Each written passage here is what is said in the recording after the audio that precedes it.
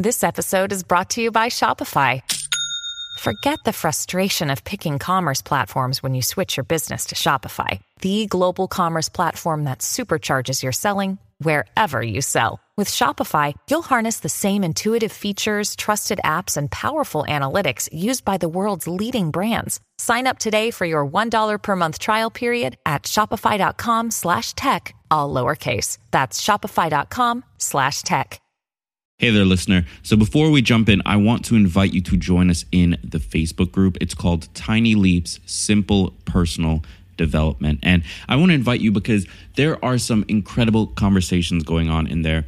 Everyone that is a part of the group is a listener of Tiny Leaps or a friend of a listener. And we're all just trying to improve our lives. We're all just trying to take that step forward and move in a direction that we can be proud of and happy with. So I would love to have you as a part of that conversation. All you have to do is go to www.gregclunis.com and click the community tab, or go to Facebook and search Tiny Leaps. I'll see you in the group. In this episode, I want to talk about creativity and where it comes from. Sit back and get ready to paint, because you are now listening to Tiny Leaps, Big Change.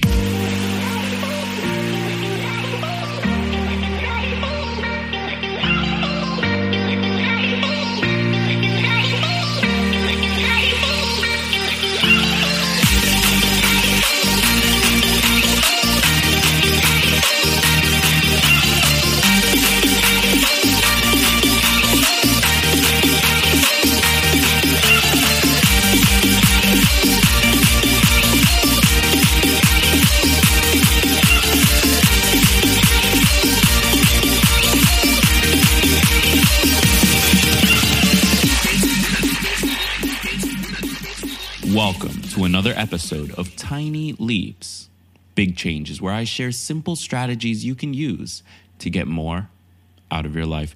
My name is Greg Clunis, and in today's episode, I want to talk about creativity. Now, part of the reason that I'm so fascinated by this in the current moment is because I'm writing an article on creativity, and specifically, I'm writing an article on the concept of thinking outside the box. You know, this is one of those cliches that you hear all the time when the question of creativity is brought up.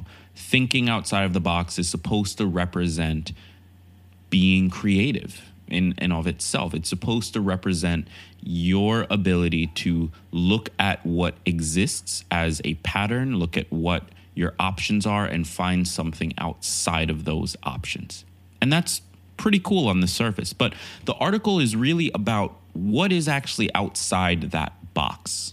Because I think that has never been made clear. I think it's gotten to the point where it's become a cliche and it's just something to say, but doesn't actually mean that much and doesn't actually lead to the ability to be more creative. If you are in a rut and you need to embrace creativity and someone says think outside the box, that doesn't necessarily give you a practical application of how to become more creative. So that's what I'm trying to tackle in today's episode. So what is creativity? Well, ultimately, creativity is your ability. Being creative is your ability to look at your options, look at the potential solutions for a problem, and find something that lies outside of that, to find something that is unique or different in some way from what you would expect your natural reaction to be. That is being creative in a nutshell, on a very simplified basis. And so that then raises the question, how do we do that? Because, you know, we've been talking a little bit now about confirmation bias and how we choose to consume the things that essentially just reinforce what we already believe. And in my opinion, and this is sort of what the article dives into, that is the death of creativity. Because we live in an internet age. We live in an era where information is public for the most part, where we can learn anything we want, where we can do anything we want. We can consume anything we want, again, for the most part. And so that creates a scenario where we have the potential to be exposed to millions of different viewpoints every single day, but we don't. We aren't. More than likely, the sites that show up from your Google searches are going to be websites that confirm what you already believe. More than likely, the people that post on your social networks are going to be people that confirm what you already believe. And this is the confirmation bias at its finest. This is the moment in history that this psychological bias was created for. It's a method of filtration, of finding a massive amount of potential information and weaving through it to find the things that matter to you in your life.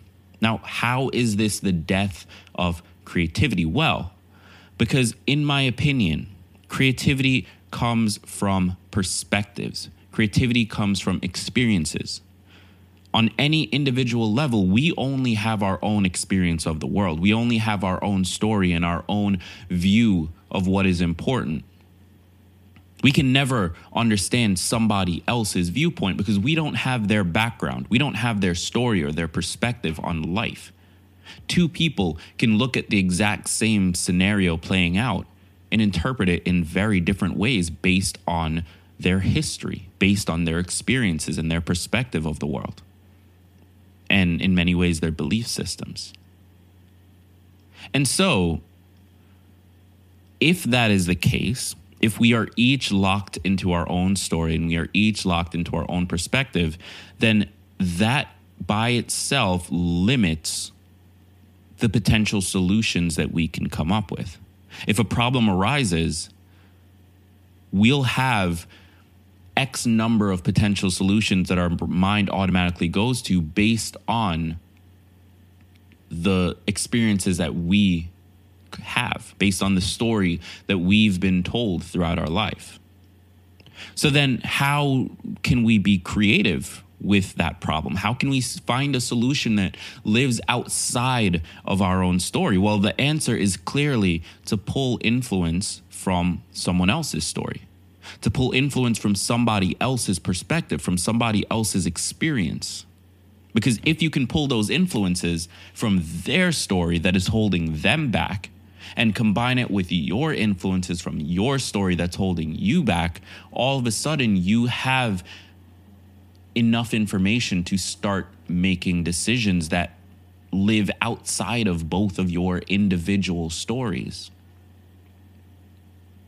So the confirmation bias is the death of creativity simply because it forces us to consume information and consume people that reinforce what we believe. It never pushes the boundaries of our own world. And if those things are reinforcing what we already believe, it means it's coming from the exact same viewpoint that we are coming from. And so you cannot be creative if you are pulling ideas from people who believe the exact same thing about the world that you do. It's just that simple. So then this raises the question of how do we beat that? How do we go around the confirmation bias? Well, it's a conscious effort. You see, the confirmation bias isn't something that many of us are consciously choosing to do. If you ask 10 people on the street, I would be willing to bet that they would tell you that they are open to other viewpoints and other people's ideas. So it's a subconscious activity. And so in order to combat that, we need to consciously choose to consume information and consume people that contradict us. And that's uncomfortable. And that's exactly why our subconscious takes over. It's in order to protect us from that uncomfortable feeling. But the only way you battle that is to consciously choose to take in that information, to consciously look at somebody else's viewpoint from their view and see what their story looks like, because that then gives you a better picture of what the real truth of the world is. Now, you will probably never fully be able to understand the real truth of the world. And what I mean by that is simply, as soon as something happens, the memory of it is now colored through the perspective of the person who is telling the story. And as a result, the story you hear is never the real, accurate information. We don't act on facts, we act on stories. And stories, by its very nature, comes from the perspective of the person delivering the story. And so we will never be able to truly understand the real, raw facts of the world. That is probably not possible. However, we can choose to take in both sides of the information. We can choose to take information from our own viewpoint and the viewpoint of the people we keep around us, as well as information from the other side, the people who we currently push aside and say are crazy or are speaking nonsense. We can choose to understand where they are coming from and why they so strongly believe what they believe. And if we do that, then all of a sudden we have the potential to be creative in our lives. Then all of a sudden we have the potential to solve problems from a creative point of view, because we can go outside of our own view of the world, our own box. And so my argument with this article and with this episode is simply that the statement "think outside the box" really should be "think outside your box," because we're all in boxes. We are all held back by the beliefs and the perspectives and the experiences that we've had throughout our lives. The key is to be willing to step into somebody else's box and look at the world from their point of view, and then take that information back into your own box and combine it with the viewpoint that you have in order to create something that is truly unique from both of you. So to answer the question, where does creativity come from? Well, it comes from people. It comes from experiences and stories and viewpoints and perspectives. And unless you are willing to accept the views of other people around you, regardless of how different they are from yours, you will never be able to truly embrace creativity. And that's something we all need to struggle through, because the more creative we can be on a day-to-day basis, the better our lives and the better the world will be as a whole. So with that said, I would love to invite you to join the discussion in the private Facebook group. You can do so by going to gregclunis.com and clicking the community tab, or you can do so by going to Facebook and searching for Tiny Leaps. We are well over 200 members now, and we're getting a lot of inbound requests for new members. And so I'm pumped. I think the conversations are just going to get better and better. And I want to make sure that you're a part of that so that you can share your voice. You can tell us what you feel about your life, about other people's journeys towards improving themselves. And you can help everyone else in the group move forward as a collective. So with that said, I've been Greg Clunis. I want to thank you for taking the time to listen. And until the next episode, remember that all big changes come from the tiny leaps you take every day.